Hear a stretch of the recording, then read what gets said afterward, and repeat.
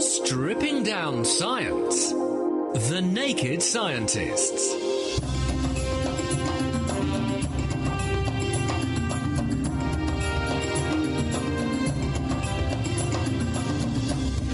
Hello, it's Sunday, September the 12th. Welcome to a brand new series of The Naked Scientists. We're kicking off with a look at your science questions too. Warren wants to know what would happen to his fish if he took it in its bowl into orbit aboard the International Space Station. What do you think? And does dreaming burn extra calories, especially if you go for a run in your dreams? That's what Farah is worrying and wondering about on our Facebook page. And John asks, if the world were made of glass, could we see through it? Plus, also on the show, we've got news of self-cleaning solar cells, a new way to selectively kill cancer cells, and how meteorites smashing into Jupiter are revealing what's actually lurking in the asteroid belt. Hello, I'm Chris Smith, and also here for this week's programme are Dominic Ford. Hello, Dominic. Hi, Chris. He's from our Naked Astronomy podcast, and our kitchen science guru, Dave Ansell. Hello, Dave. Hello, and speaking of kitchen science, I've got a really cool experiment for you to try later on the show, which promises to be a breath of fresh air, and there might be a clue in there. Thank you very much, Dave. If you've got a question you'd like us to answer, send your emails to chris@thenakedscientists.com, tweet them to @nakedscientists, or scribble them down on our Facebook page. The Naked Scientists podcast is powered by UK Fast, the UK's best hosting provider. On the web at ukfast.co.uk.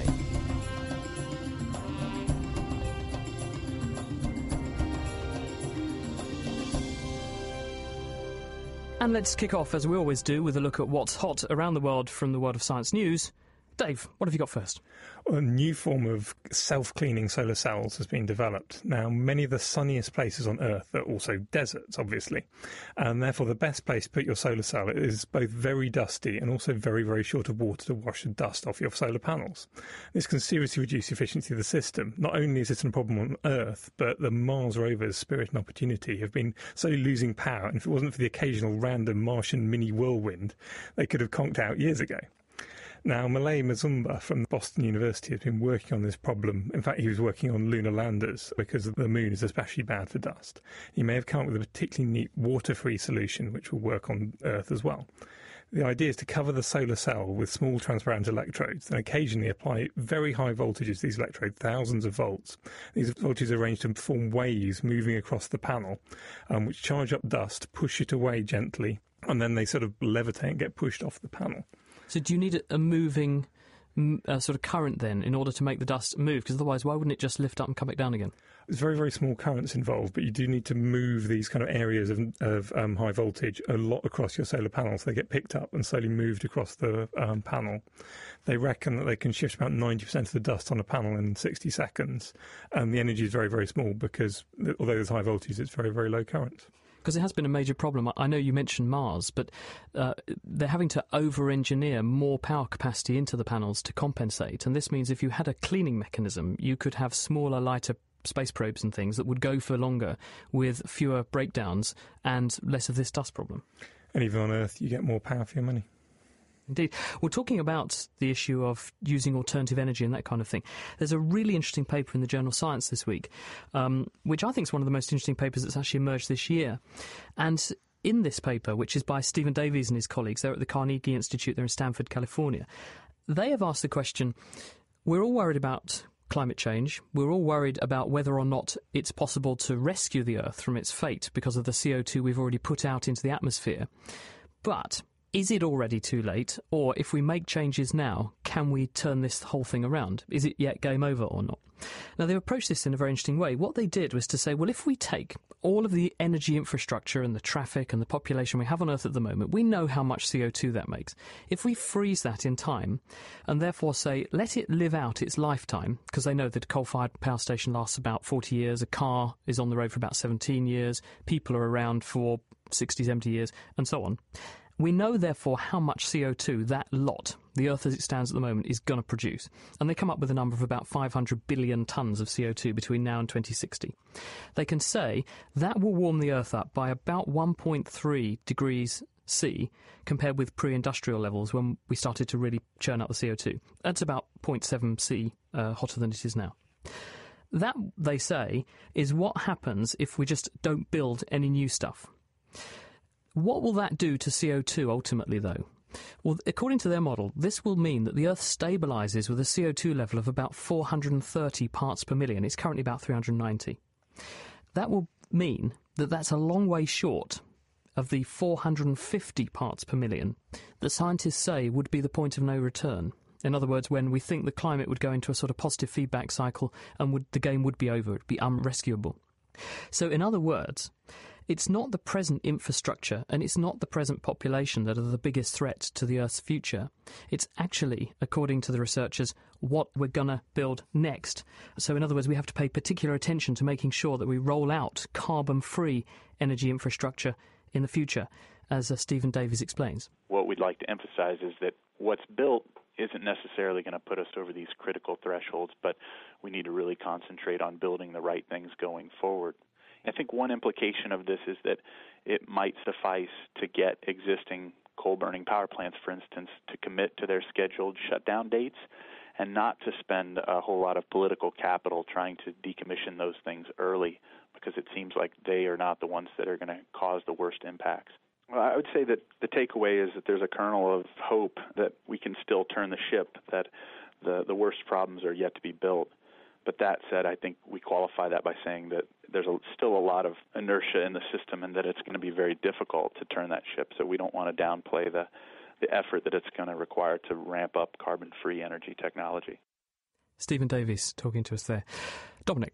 Well, a paper published this week in the Astrophysical Journal presents the first direct observations of small asteroids in the outer solar system.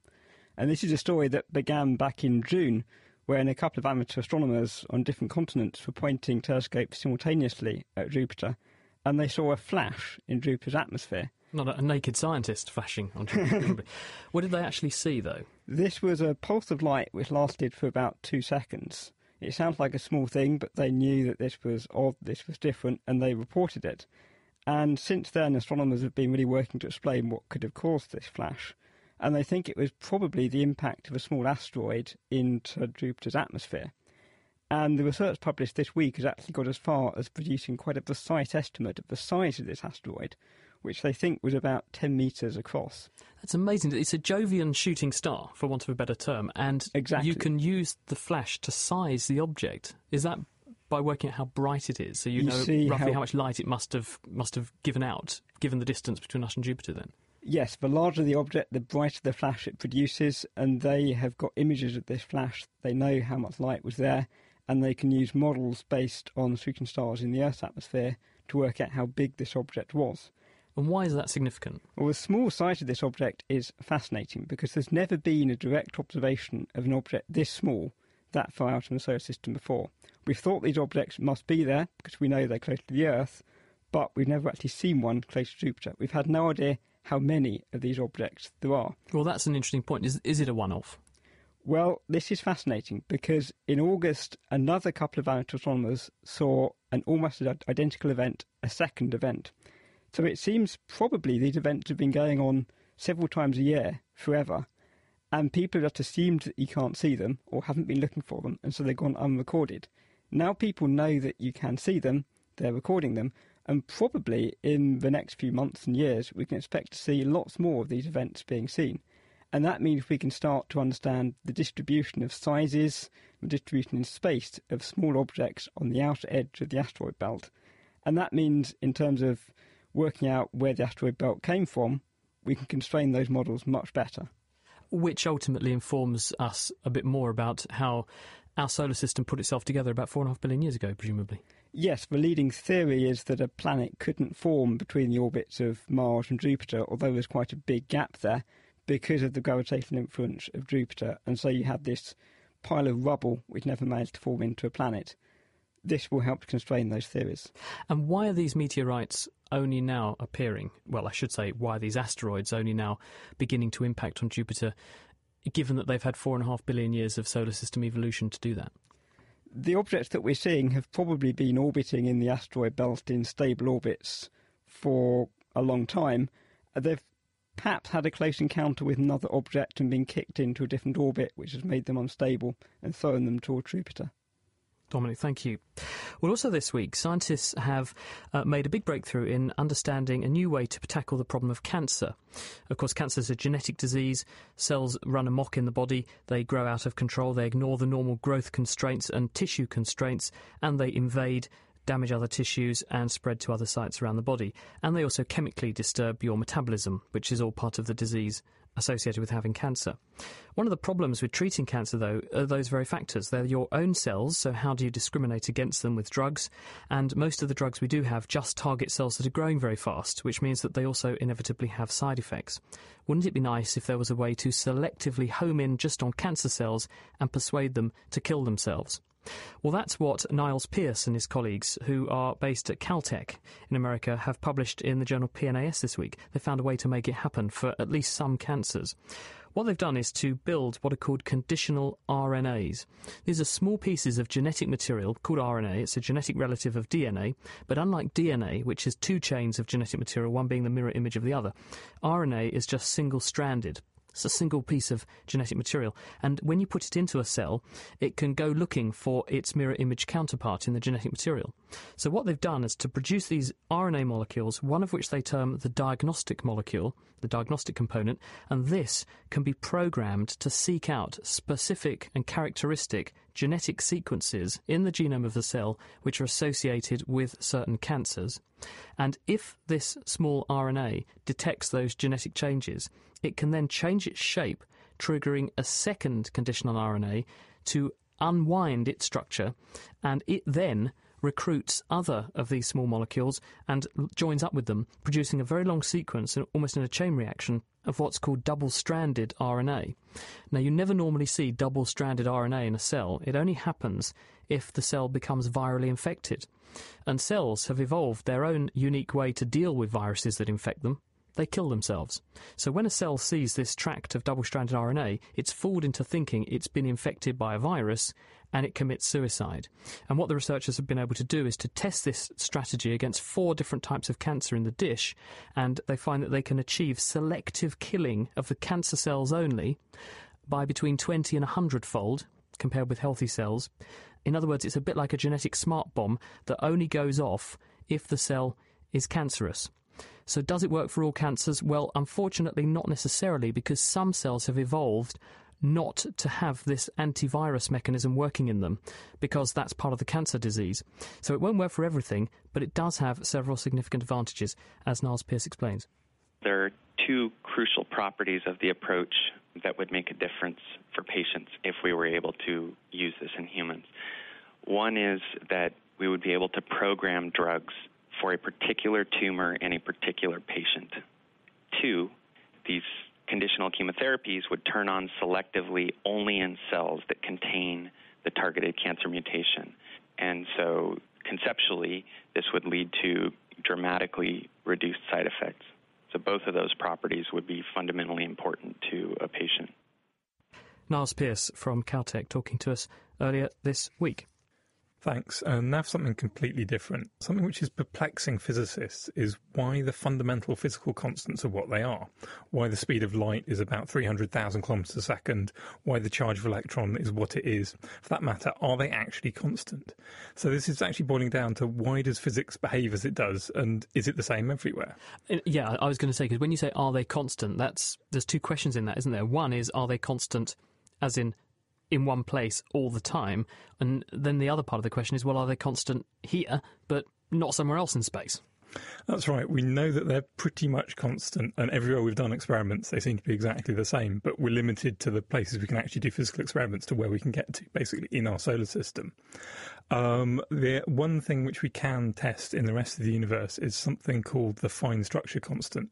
This is kind of the combination of the charge of the electron, the Planck's constant, and the speed of light, and measures how the electric field and quantum mechanics interact to create energy levels inside an atom.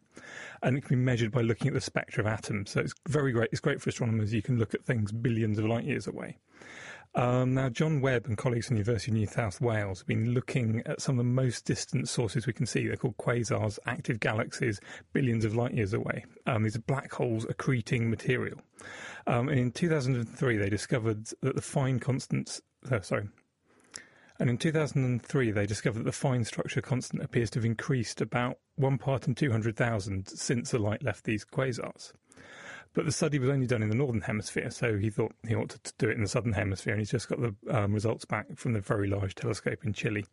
And they found something possibly even more interesting. The result was in the south, the fine structure constant was changing by about the same amount as you go back in time, but it was decreasing rather than increasing. So, in other words, they're not looking at the same target in the north and south hemispheres. They're looking at different bits of the universe. Yeah, because the northern hemisphere, you can only see upwards to the north, and southern hemisphere you can only see downwards, so you look at different bits of the universe. So that argues that different bits of the universe are obeying potentially different rules of physics. Yeah, it's very, very subtle, 1 part in 100,000, but yeah, it could be that they're obeying the laws of physics are changing throughout the universe. What does that mean for astronomy? Because we've been making all these measurements about very distant, very far away objects and trying to understand very, very massive numbers and the structure of the universe. So if it obeys different rules in different bits of itself, A, how does that happen? And B, what does that actually mean in terms of our understanding of the structure of the universe? Well, if these results do hold up, I mean, time will tell, but it could mean that lots of cosmology is based on the physics being exactly as it is now. So all sorts of things which they're deriving after one layer after layer after layer could be completely wrong. But it could also explain why the physical constants seem to be so ideal for our type of life here. Because if they're different all over the universe, then obviously there will be somewhere where it'll work, and this happens to be it.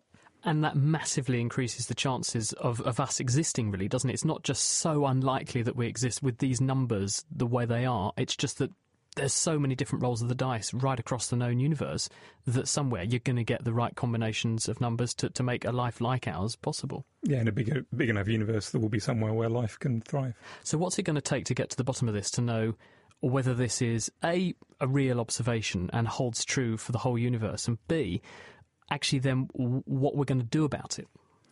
Well, I guess they're going to have to do a lot more experiments, see whether it holds up. Probably different people will do it, attempting to test it in different ways, because this is essentially only one result. It might be some systematic error in their telescopes or something wrong. So basically a lot more physics over probably quite a few years. Reacting to the world's best science. The Naked Scientists.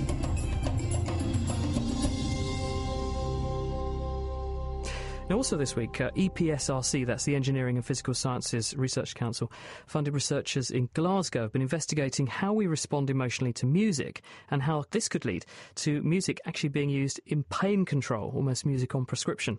Sarah Castor-Perry has caught up with the researchers involved to find out a little bit more. We are all musical. Every human being has a biological and social guarantee of musicianship. Everybody can learn to express themselves and communicate through music. Also, we are all musical in the sense that we all respond emotionally to music. When we listen to music, we are moved in quite profound and powerful ways. So whether it's a soothing classical melody or a raging, angry rock song, we all have a hugely emotional relationship with music. That was Professor Raymond MacDonald at Glasgow Caledonian University, who's part of a project being funded by the Engineering and Physical Sciences Research Council to find out how music conveys emotion. The project brings together music psychologists like Professor MacDonald with expert audio engineers like Dr. Don Knox, who's been using volunteers and specially developed computer software to analyse a huge range of pieces of contemporary music to determine the mood and emotion that they express. We try to classify and categorise pieces of music in terms of two axes, one of which is intensity and loudness, and the other one is valence or stress, negative, positive stress. So they look at the general overall loudness and activity levels in the music. And if they were, above a certain point, the music might be classed as being exuberant, or if it was negatively stressed, it might be anxious or frantic. And we analyse and extract lots of audio and acoustical parameters from the music and map the pieces of music onto those axes. But what makes us choose particular pieces of music in different situations? When we first say to people, this is what we're doing, we're classifying music emotion, some of the first comments you get is, well, I'll put the happy music on to do happy things and dance, and I'll put sad music on or relaxing music to do this. And really, it's much more complicated than that, and the music psychologists are really opening their eyes to how people actually interact with music. That relationship and emotional connection with music and how people use it for things like stress reduction and pain relief, if you will, is much more complicated than just using happy music for happy things and sad music for sad things.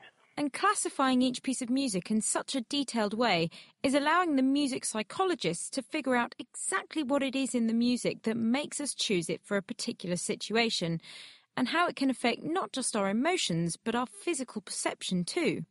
Professor MacDonald explained to me how the project is building on previous studies carried out with his colleague Laura Mitchell. Earlier work purely looked at people's preference. So what we initially found out was that listening to your favourite music reduced your anxiety perceptions and your pain perceptions. And we had a whole range of different types of music that was selected, Hotel California by the Eagles, Pachelbel's Canon, In My Place by Coldplay. And we originally suggested that there was no common structural features between these particular pieces.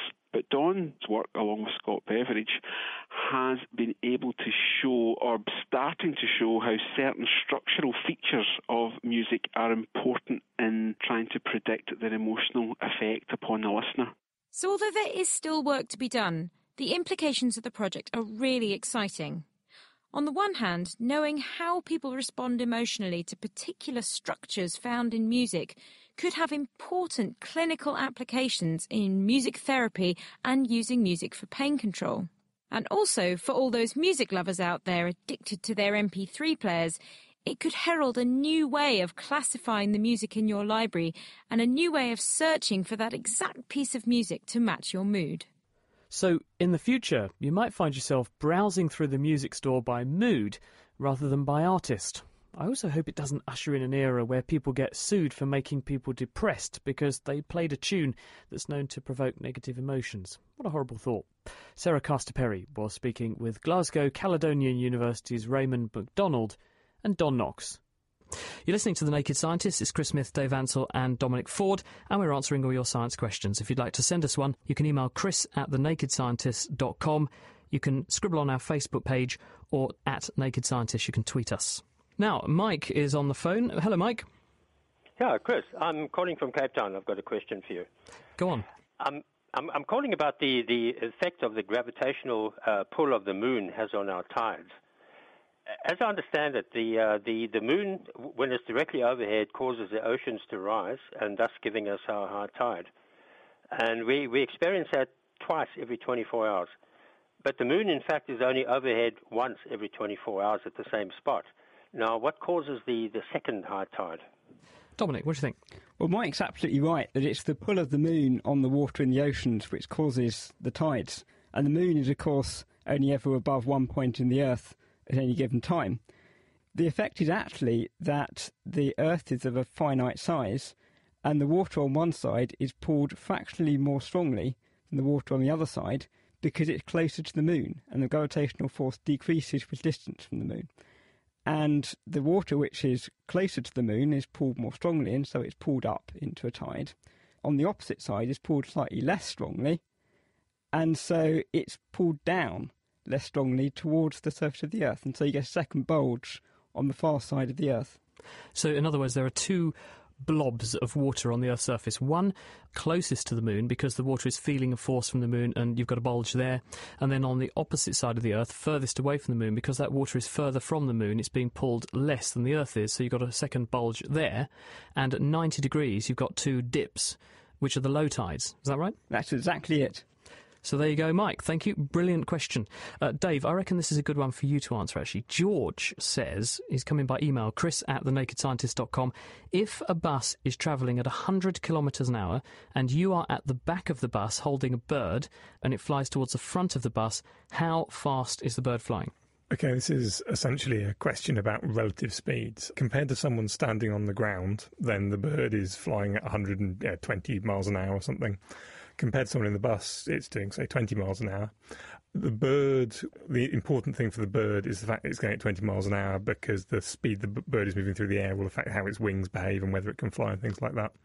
So basically all answers are true depending on where you're looking from. But I think the most important one is how fast the bird's moving through the air, so 20 miles an hour. So as far as the bird is concerned, the bird is going along at whatever speed it flies at. As far as an observer in the bus is concerned, the bird is flying at however fast the bird thinks it's flying, but a person outside the bus thinks the bird is flying at the bird speed plus the bus speed.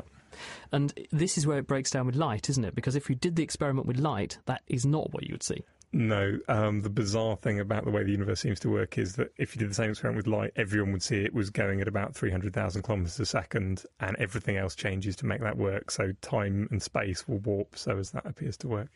And you need a warped mind to understand it. Thank you, Dave. Pam Giles is with us. Hello, Pam. Hey, hello. Welcome to The Naked Scientist. Fire away. Thank you so much. My students and I did an experiment where we had water that was 117 degrees. We placed 2 containers inside in the air conditioning at 78 degrees and 2 containers of the same temperature, same quantity of water, 2 outside in the sun, 2 outside in the shade. We were expecting the water in the classroom to cool a lot quicker than the water outside. However, we were shocked to find that the water outside in 90-degree weather in the shade cooled about 4 degrees for 5 minutes, and it cooled a lot quicker than the water in the classroom that was only cooling off about 2 degrees for 5 minutes. And that continued for about an hour and a half. Then finally, the water outside and inside was at the room temperature inside and at the air temperature outside. Someone suggested it was evaporation, so we covered the tops the next day and redid the experiment and still got the same results. We're wondering, why is the water in the hotter air cooling quicker than the water in the cool air-conditioned classroom? That's very interesting. The answer I was going to give immediately was evaporation, because the maximum amount of heat which some water loses is generally due to evaporation, and therefore if you've got wind blowing across the top, all those hot molecules evaporating off the top will get blown away quicker. You can get more evaporation, it's going to lose heat quicker. I would have thought the only big effect is going to be the wind, and it could just be that even just losing heat to the air around it is a lot faster if wind is blowing past something, because otherwise, if the air is stationary, the hot object just heats up the air around it, and then that insulates it from the rest of the air. If there's a wind blowing past, it will keep moving that hot air away, and so you can keep losing heat much more quickly. Certainly the only thing I can think of is that it's to do with the wind, but possibly due to conduction as well as evaporation. Pam, well done. You've managed to rewrite the rules of physics in your part of the world. Thanks for calling. If you want to get in touch with us here at The Naked Scientist, Chris Smith, Dave Ansell and Dominic Ford, we're answering your science questions on The Naked Scientist. You can email chris@thenakedscientist.com. You can scribble on our Facebook page, or at Naked Scientist, you can tweet us. That's exactly what David Worley, 94, did, and he said, guys, would there be any evolutionary advantage to being a cannibal? What do you reckon? I guess it depends what you are and how many diseases you've got there are going around. So the big disadvantage to being a cannibal is that if you're eating something of your own species, it can get all the same diseases as you can, and therefore you eat them, and then you get all of their diseases, and then you die. Yeah, that's exactly what happened to the 4 people in New Guinea who developed a disease called kuru, which was a prion disease, a bit like mad cow disease, but it was a human equivalent.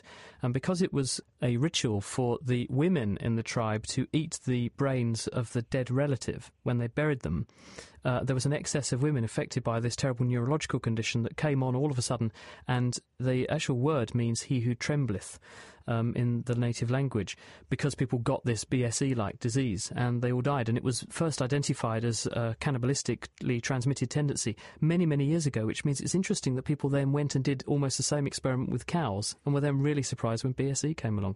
So I would say that actually, from an evolutionary point of view, it is not advantageous to be a cannibal, at least not for humans, and so that probably explains why the practice is so rare.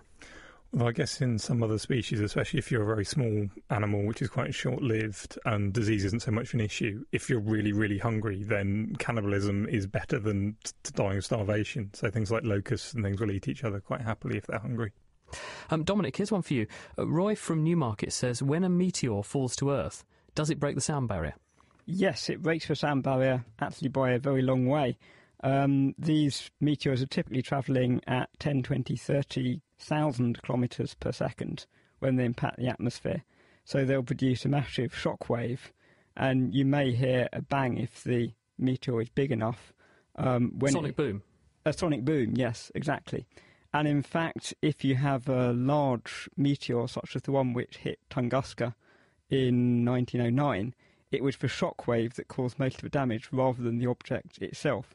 the object would have been only a few tens of metres across, but the shockwave it produced devastated an area of several square miles in Siberia. I guess the reason why you don't normally hear them for small shooting stars is they don't get far enough down, so the sound doesn't reach you standing on the ground. Yes, and also they're very small objects, most shooting stars. Thank you, Dominic. Dave, Kitchen Science, you sort of tantalised us and said you had a cool experiment that's dead simple but a breath of fresh air. What do you want people to do? OK, this is ridiculously simple. You don't need any kit which you haven't got on you literally at the moment. All I want you to do is hold your hand maybe 6 inches away from your mouth. Then, first of all, blow on it with your mouth open. So open your mouth up and blow on your hand. Remember that temperature. Now purse your lips and blow on your hand and see if you notice any difference. Then play around with the distance of your hand and see if you can find anything interesting going on. From protons to photons and gluons to muons, the Naked Scientists. Science that's fundamentally more fun. And you're listening to The Naked Scientists with Chris Smith, with Dave Ansell and Dominic Ford. We're answering all of your science questions. Guys, can we take a look at this one, which we mentioned at the beginning, which really made me laugh? Warren said, what would happen if I took my fish in its bowl into orbit aboard the International Space Station? Now, assuming that the fish does actually survive the journey up there and it doesn't get upset and all that kind of thing in the water coming out, what would be the implications in terms of physics for a fish suspended in microgravity in its bowl in water? What do we think? I think you'd have some problems keeping the water in the bowl. Obviously, it would start to slosh about. But once your fish started trying to swim along, of course, fish swim by pushing water backwards, which propels them forwards by the conservation of momentum. And that means that the water will be pushed out of the bowl and the fish will be swimming along in the air. Now, I'm not sure whether a fish could swim in the air in the space station. I don't think it would move enough air, would it? I don't think it would move enough air. Someone has built a model fish made out of a giant helium balloon, which looks like a giant fish, and it will swim through the air. So a fish, I think, would swim through the air very slowly. It would, of course, be running out of oxygen very quickly if it did that. Because I think the water would fragment, wouldn't it? Because the water and the bowl and the fish are all in free fall in orbit around the Earth. So there's no net force actually applying the water against the bowl, so the bowl pushes back on the water and holds it in.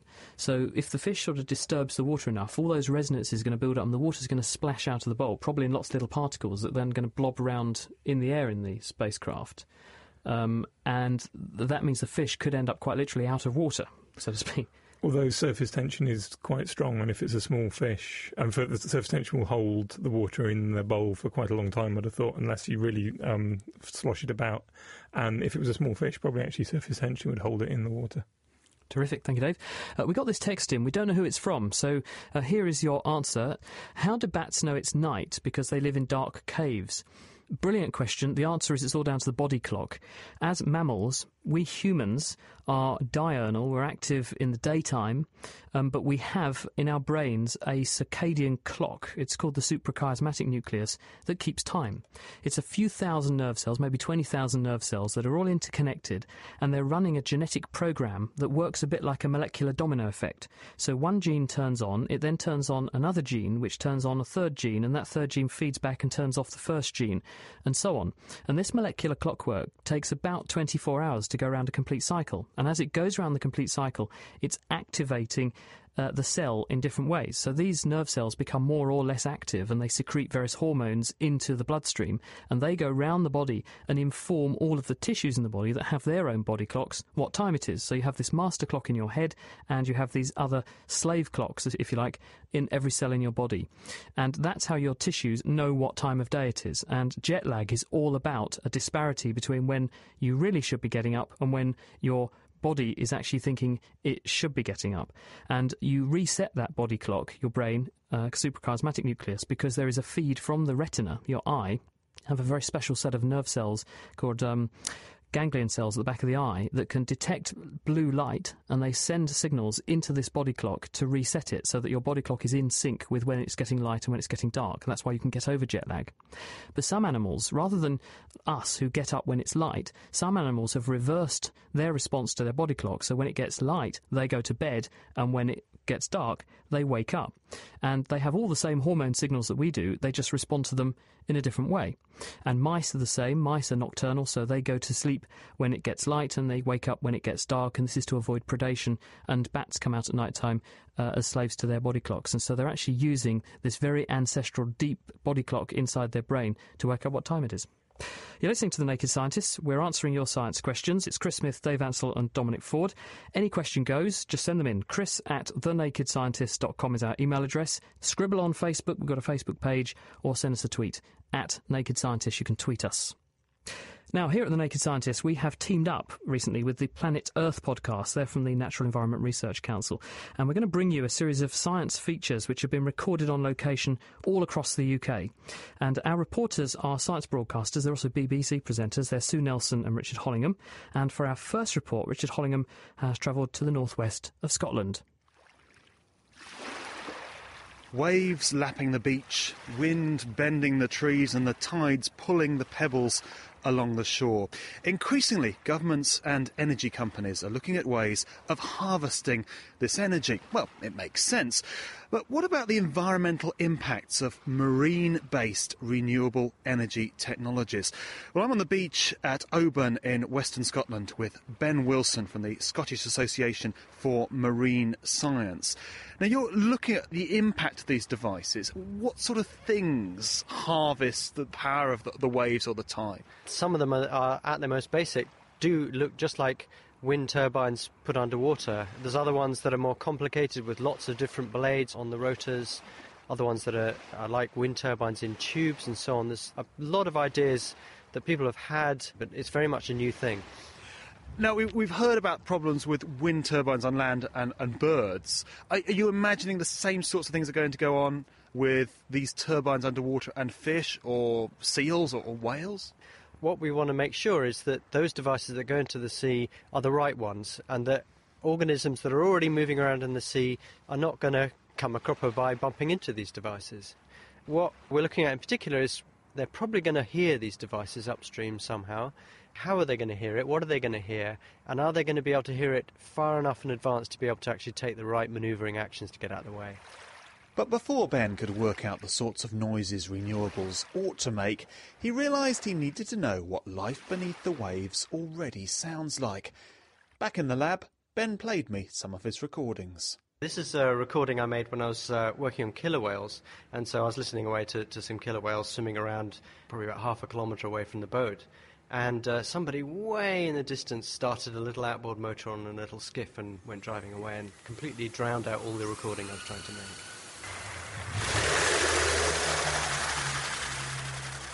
That sound we're hearing of the boat in the distance, would that be similar to the sorts of sounds a turbine underwater might make? Well, that's what we don't know. This is a new industry. These devices are being built at this very moment, so we don't know what they're going to sound like. And particularly of interest is what they're going to sound like after they've been in the sea for a couple of years. You know, the day they go in, they're going to be nice and well lubricated and so on, but they might become a lot more noisy later on.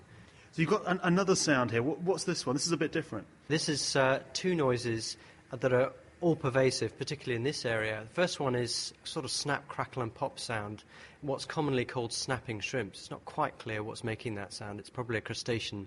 If you go anywhere in coastal waters, anywhere in the world, you'll hear this sound. And then the other sound on top of that is another human-made sound, and it's the noise of a seal scare. It's quite high frequency.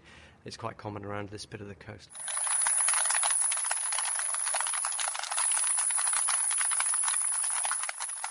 That's extraordinary that these sounds are recorded underwater. This is the sounds, that things that are happening under the sea that we wouldn't hear. Absolutely, and the other point to this is that it's different in different environments. If you imagine walking through a wood, you hear different noises as you're near a road or as you're near some trees with the wind blowing through them.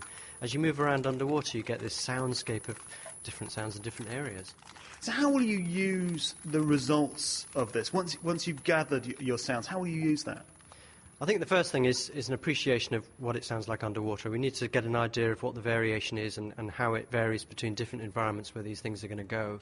And then the second one is we need to make sure that the noises the devices are making will be audible to animals moving through. And if not, do we need to think about adding a bit of noise? So can we just end with one more sound? What's this one? Okay, this is an unusual sound that we discovered a couple of years ago and kind of shot us to fame. It's a sound made by herring. We don't know what they use it for, probably communication, but they basically blow bubbles out of their rear end, and in it comes a sound. And that was the sound of a herring communicating using a fast repetitive tick, or an FRT, fart for short.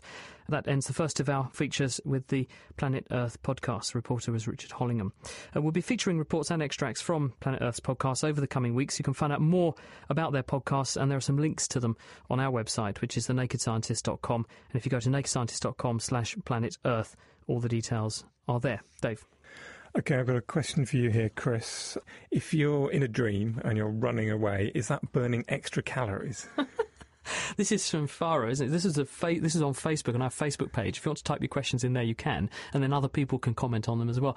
What a terrific idea. It's sort of lazy exercise, isn't it? You sort of lose weight while you're dreaming and sleeping. Well, the answer is kind of yes, to a certain extent. And let me explain why. When you go to sleep, your metabolic rate is lower than it is normally anyway. You go down to closer to your basal metabolic rate because your brain is less active. But it's not less active all the time.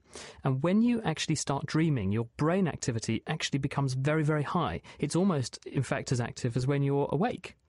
And so your brain metabolism will mean that because you're dreaming, you're burning more energy for a start. But also, when you dream, there's a part of the brain called the subcerebellar region, which is in your brain stem, the thing that connects your forebrain to your spinal cord.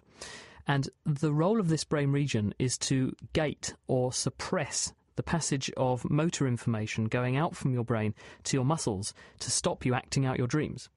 So when you are dreaming about something that involves physical activity, you might have had these dreams where you suddenly think, I feel really weak, I can't run away fast enough, or I can't get away. And there's also a manifestation called sleep paralysis, when people wake up, but this paralysis hasn't been taken off, which should happen when you first wake up, and they lay there feeling seemingly paralysed and can't move for a little while before this brain region turns off. So although you've got this paralysis going on, some of the muscles that you would normally be using to run away or do your thing, whatever you're doing, your exercise in your dream, those muscles might be a little bit more facilitated. They might be more keen to work than they would do otherwise. So you might find there's a slight elevation in metabolic rate because of the dream, but it's not going to be unique to a dream about running. You will burn a few more calories, but just because probably you're dreaming and therefore more active during that phase of sleep. But I don't think you could program or plan to go to sleep and dream intensely about running and exercise and then wake up both fitter and lighter in the morning, unfortunately. I guess unless you're sleepwalking when it's as good as well, that's true. That's a very good point. Here's a question from John. Either of you, maybe you, Dave. John wonders, if the world was made of glass, would we be able to see through it? It's a very good question. Glass is obviously transparent, and so if the world was a beautiful pane of glass, then you can see straight through it. But if you've ever got something made out of glass and dropped it on the floor, it shatters into thousands of pieces. If you have a pile of little pieces of glass, it stops being very transparent, although each bit of glass is transparent, because when light hits a surface of glass, some of it reflects and some of it refracts, it bends. So if you have a pile of little rough bits of glass, the light will cut, although it's all transparent, but you get lots of reflections, you get lots of refractions, it all merges together into a kind of white blur. This is why ground glass always looks white. It's the same reason, I guess, why snow is white and water is transparent. Exactly, and the same thing with sugar. If you look at a crystal of sugar, that's entirely transparent. And so the Earth isn't very flat and smooth and shiny. Therefore, if the world was made out of glass, it would probably look white. This is an interesting one.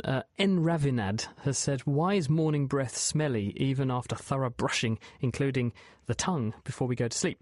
And the reason for this is that when you go to sleep, because, as we've just been saying, when you're asleep, your metabolic rate drops, your activity levels drop, all your body secretions dry up as well. So your eyes produce far fewer tears, your other mucous membranes produce fewer secretions, and your mouth produces far less saliva. And saliva has got two roles. One, it washes away bacteria. And two, it also contains various things, including antibodies and other chemicals, lactoferrin and so on, that suppress the growth of microorganisms. So because you have got less saliva, so things are drier, And because you have got fewer of these antimicrobial components like lysozyme in the mouth, microbes actually tend to flourish more at night when we go to sleep. And the mouth contains a very diverse population of bacteria. There may be 80 more or 100 more different species of bacteria in the mouth, many, many more in some people. And some of those bacteria are capable of metabolizing various sulfur-containing compounds. And from those sulfur-containing compounds, they produce volatile chemicals that are quite whiffy, like hydrogen sulfide. And so you do wake up with a proliferation of these bugs in your mouth more than you would have when you were making lots of saliva. And as a result, they make more of these whiffy chemicals and your breath smells until you do actually drink something to wash them away and also to begin the process of making saliva that then helps to suppress their activity. So that's why. If you've got a question for us, email chris@thenakedscientist.com. Dominic, is the speed of light the same at each end of the spectrum? That's a text message from someone. If you have light travelling through a vacuum, yes it is. So if you're looking at starlight, which has been travelling through the vacuum of space, all of the different colours of light in the spectrum of that star will have travelled to us at the same speed.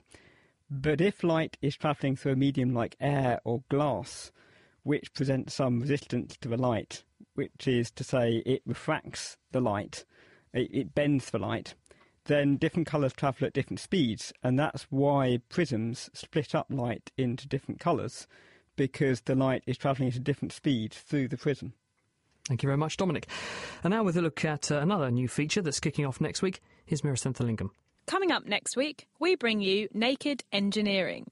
Many buildings are still standing this way, including Clare College Bridge here in Cambridge, which, if you look carefully, is quite distorted because one of the supports on the end has settled quite a bit. To kick things off, we look into an architectural feat which goes far back into our history, the Masonry Arch, as we discover just how these structures are built, how they stand up, and the stresses they can handle. It's quite reassuring because it took me about 2 years to notice the fact that the bridge was completely wonky, despite having walked over that bridge several times a day, every day. So join us from next week onwards as we reveal how arches are about more than just aesthetics and investigate more landmarks from the world of engineering. Mira with an update on Naked Engineering, which we're kicking off as a new feature every week here on The Naked Scientists from next week. Hello, Liz. Hello. What can we do for you?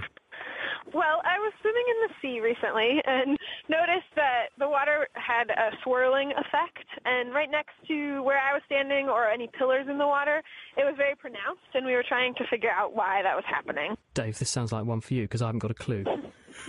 Where were you? Was it a tidal region in the sea? Was there a tide flowing? We're in a little inlet. It's on the northwest coast. It's called the Puget Sound. It is the Puget Sound-ish area. I haven't quite got in my head exactly what you're saying, but you'll certainly see some swirling effects. If you've got the water flowing past a column or something in the water due to a tide, then you'll see a kind of wake, and sometimes that can be quite swirly.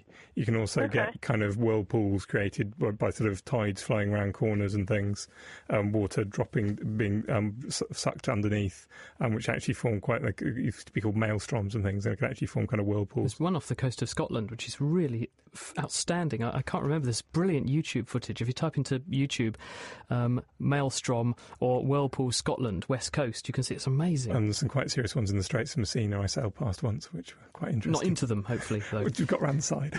Dominic, here's one from Eric Nolan. Would a rogue planet, a planetar, be actually visible? He's talking about planets that can be booted out of their own system and just wander aimlessly through space. How does this happen? Can it happen? And would we be able to see them? Because presumably they don't produce any light. Yes, we think there are quite a lot of objects like this. We think solar systems form, and then often many of the smaller planets will get thrown out by the larger planets. And one reason why we think that is that a lot of the solar systems that we've seen around other stars have Jupiter-sized planets very close in to their host stars. And it's absolutely impossible to form Jupiter-sized planets there. So these planets must have formed in the outer parts of these solar systems and then spiralled in. And as they spiralled in, they would have thrown out any smaller planets that they spiraled past. So there probably are a large number of lonely planets just lying out in outer space, nowhere near any stars. Unfortunately, they are virtually impossible to see, and we have no idea how many, because there's nothing to light them up. They're cold, they're dark. And let's hope that they're not heading this way. Dominic, thank you.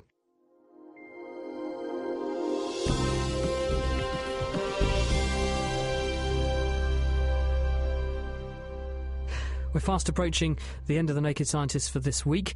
Diana O'Carroll will be with us shortly for our question of the week, when we've been finding out what is that funny smell that you smell after it has been raining. It's a very fresh, very distinctive post-rain smell, but what makes it happen? But before then, talking of a breath of fresh air, Dave, your kitchen science for this week.